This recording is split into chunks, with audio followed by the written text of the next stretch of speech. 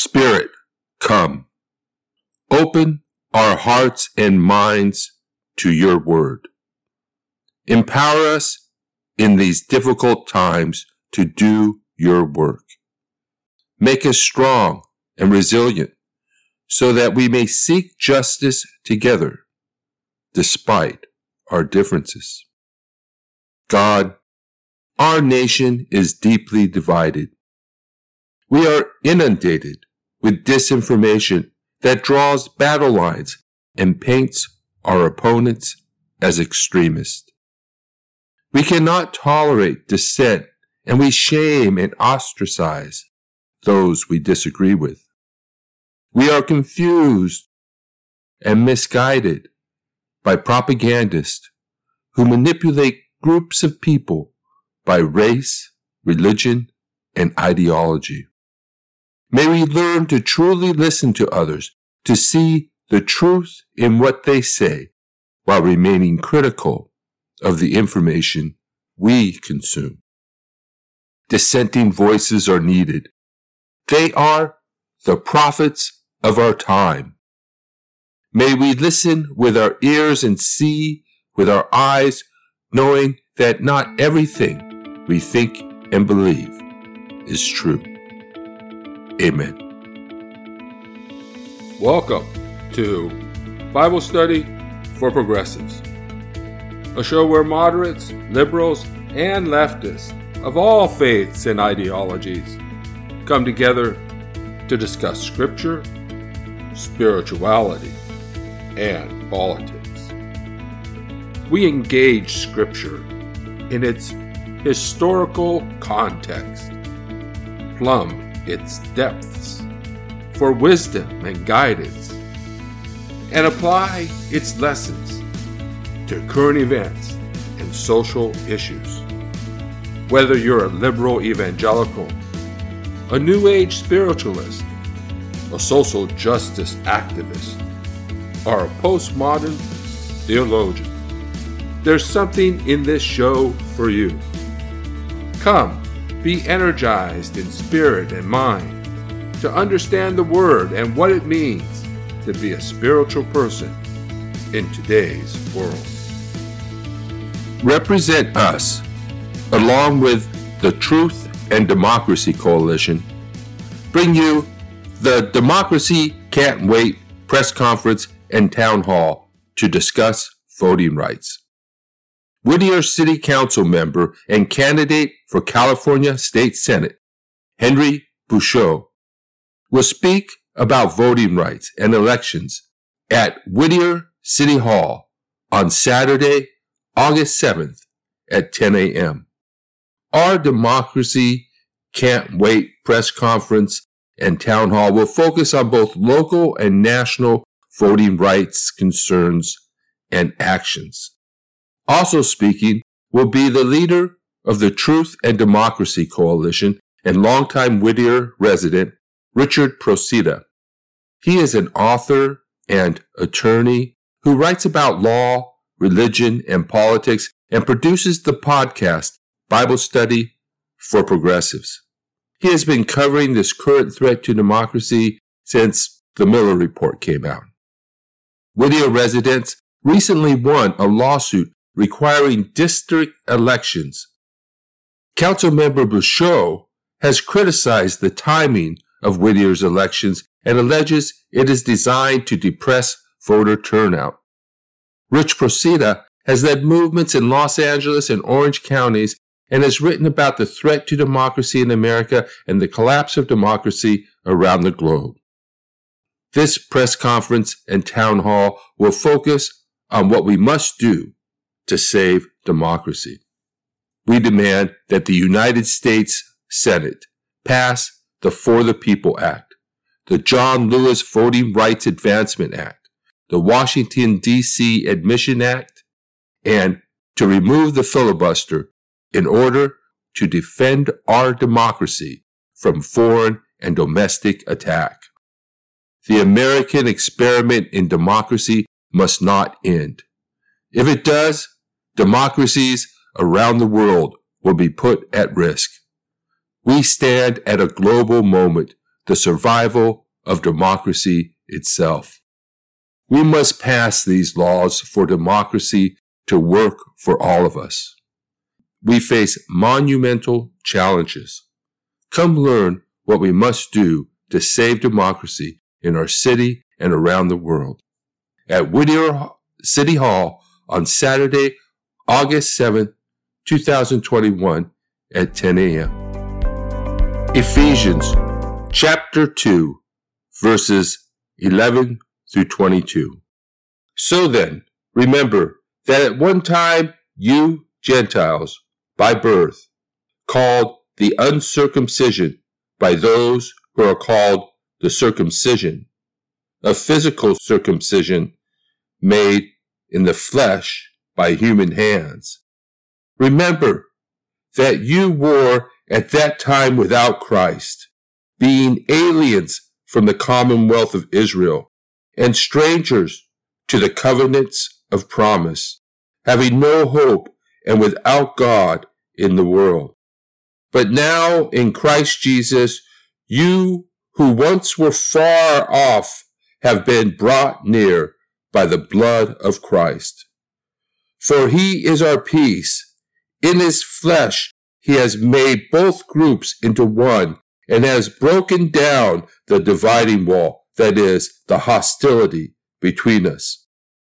He has abolished the law with its commandments and ordinances, that we might create in himself one new humanity in place of the two, thus making peace, and might reconcile both groups to God in one body through the cross, thus putting to death that hostility through it. So he came and proclaimed peace to you who were far off, and peace to those who were near, for through him both of us have access to one Spirit, to the Father.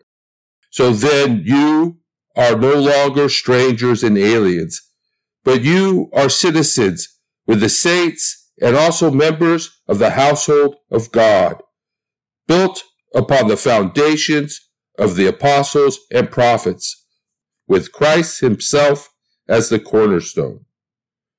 In him, the whole structure is joined together and grows into a holy temple to the Lord, in whom you also are built together spiritually into a dwelling place for God. We are a new humanity. By his sacrifice on the cross, Jesus overcame the hostility between us. Now, if we can only learn to live as citizens of the kingdom of God. Jesus not only put to death the hostility between Jewish and Gentile Christians, he reconciled all nations of the world to God. The author of Ephesians is not merely calling for unity within the church.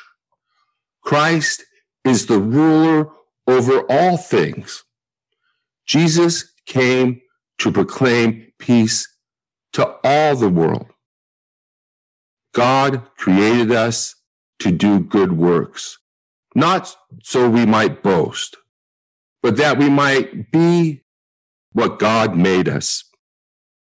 The author reminds us of God's command to welcome the stranger and not oppress the resident alien, because the Israelites were once foreigners in the land of Egypt. These early Christians were also resident aliens, strangers to the law and refugees without hope. Ancient people valued citizenship. Not everyone could be a citizen. Women, slaves, and resident aliens could not become citizens. The Ephesians were without God because they were foreigners, forced from their homes. They had no place to worship their ancestors. Ancestor worship was common in the ancient world, and every household operated as a place of worship. National and city gods resided in their temples and could only be worshiped there. If a nation were conquered and the temple destroyed, the national gods were defeated. In the ancient world, things that happen in heaven have profound effects on the earth. The two realms are intertwined. The fate of nations and the authority of rulers comes from above.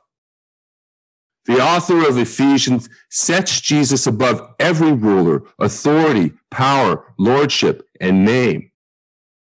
These words evoke images of earthly governance.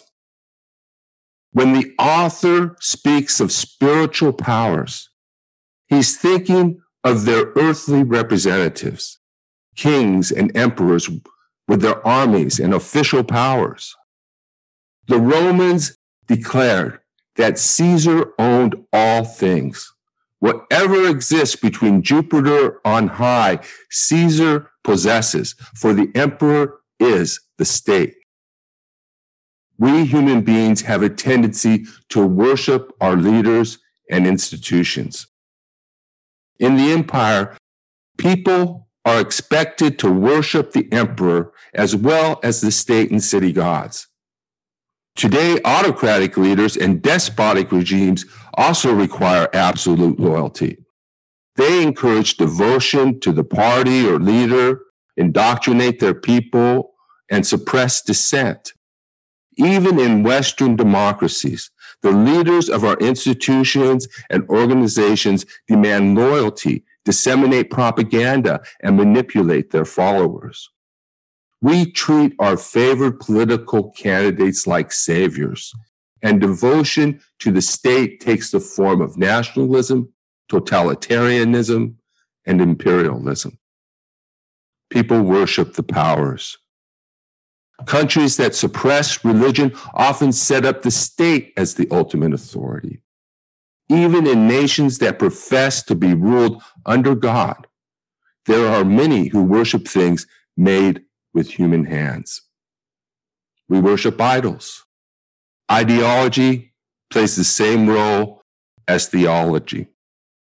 Whether it's the church and its doctrines and creeds, or political ideology, or things we overvalue like wealth, power, and status, we all engage in religious devotion to people, ideas, and things. Yet now we have a new identity as citizens of the kingdom of God. We are citizens of a new body politic, one governed by the rule of love. Najee K. Gupta and Frederick J. Long, in their article, The Politics of Ephesians and the Empire, Accommodation or Resistance, point out that the author of Ephesians uses language of resistance in establishing an alternative political identity based not on territory or on ethnicity, but on belief. That belief took the form of monotheism, with one king, one ruler, one God above all others. Gentile audiences would have been aware of the emperor's co-identification with the gods. They would have recognized the veiled reference in Ephesians 2:2 as referring to the emperor. Behind the emperor lay a spiritual force.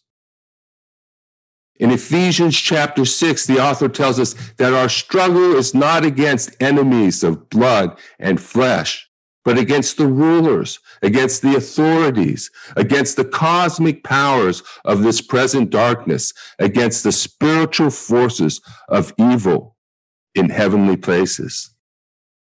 Our enemies are not merely flesh and blood, they are spiritual as well.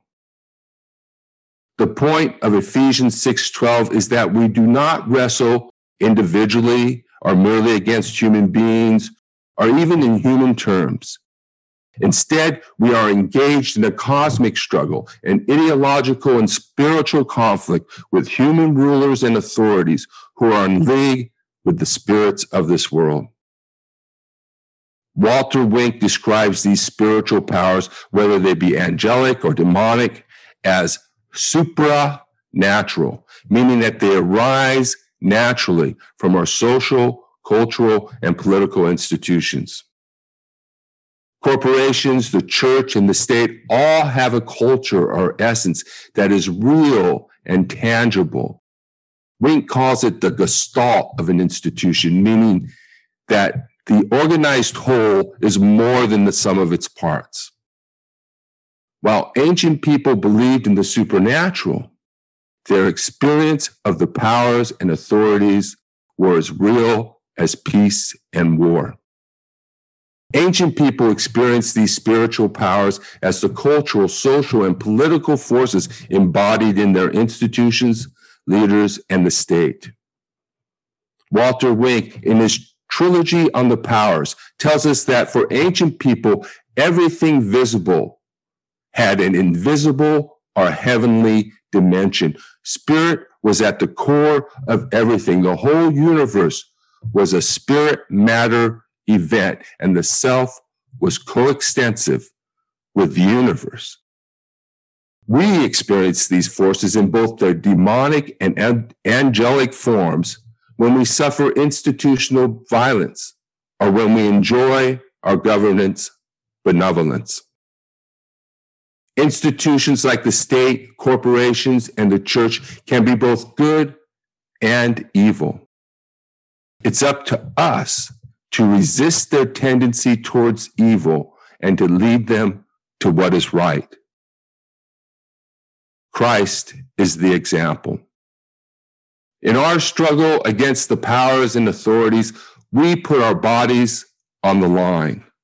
Many have lost their lives in the struggle, and we are called to give our lives in service to others, to be what God made us. The armor of God is different than the armor of soldiers. Truth, justice, faith, peace, salvation, and spirit are the tools of nonviolence. In doing battle against the powers and authorities, we are to fight back in nonviolent yet powerful ways. The author of Ephesians uses the image of the dividing wall, which was the wall in the temple beyond which Gentiles were not allowed under penalty of death. The law which Jesus abolished by his martyrdom referred to Jewish cultural customs and practices like circumcision and dietary rules. Christ put an end to the cultural wars that divide us from those of other faiths, cultures, and lifestyles. By abolishing the law, Jesus broke down the hostility between us. These divisions include things like race, national origin, religion, and ideology. As Paul writes in Galatians, there is no longer Jew nor Gentile, slave nor free, or male or female, for we are all one in Christ. According to Larry Seidentop in his book, Inventing the Individual, The Origins of Western Liberalism, this verse led to the development of the idea of the individual and to human and civil rights. Paul's position was radical. In a world where people worship the emperor and their national and city and family gods, Paul built a new nation, a new temple, a new dwelling place for God. In this new nation, foreigners, slaves, and women can all be citizens.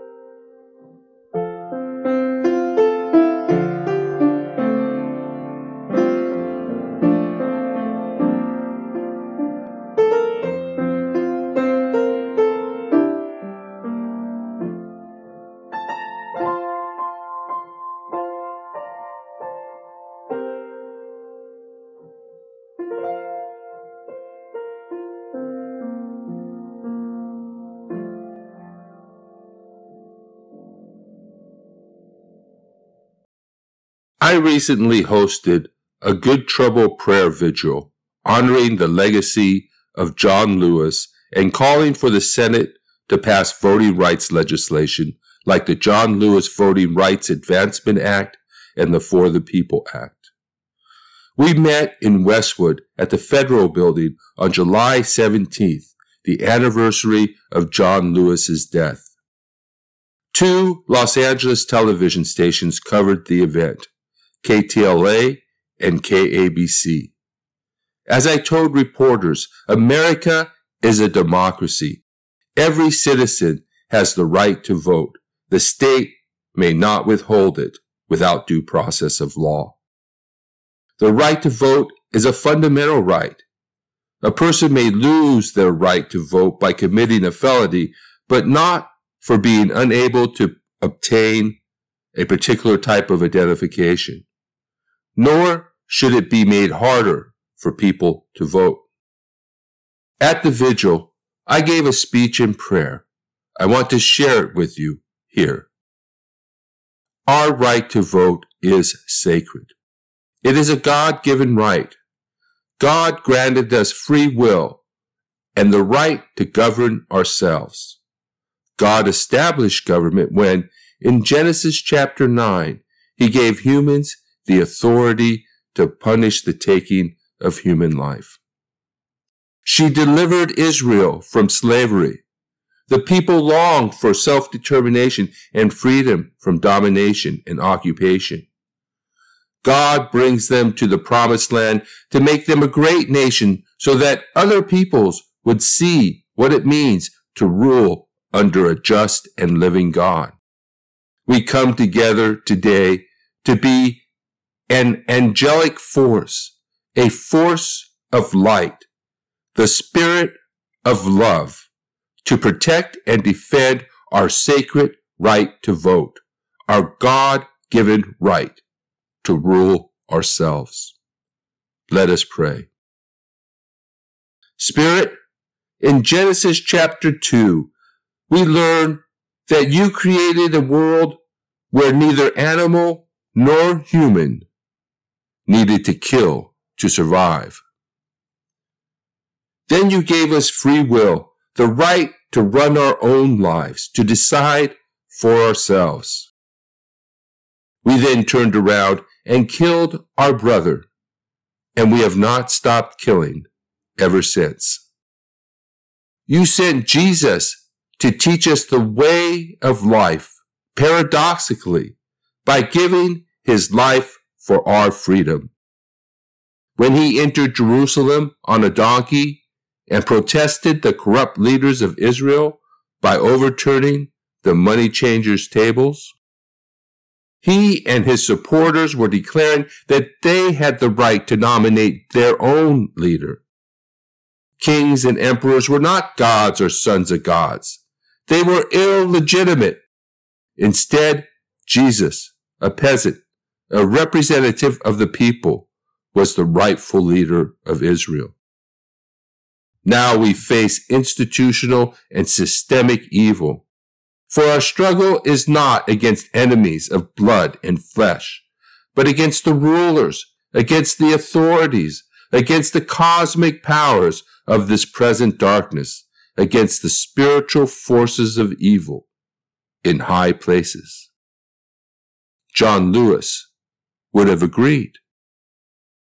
May his legacy be sustained, and may our enemies come to see that America, under God, is a democracy, and our right to vote is sacred. To deprive a fellow citizen, no matter their race or religion, the right to vote is not only un-American, it is an offense against God. Amen. This has been Bible Study for Progressives. If you enjoyed the program, please subscribe to our podcast or put us in your favorites and write a 5-star review. Tell your friends about us and share us on social media. Follow us on Facebook and click the donate button at Modern Lectionaries theplum.blogspot.com. Your support will help us reach more people, produce more and better shows, and cover the cost of production.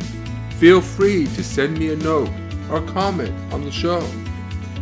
I would love to hear from you. Until next time, this is Rich Procida.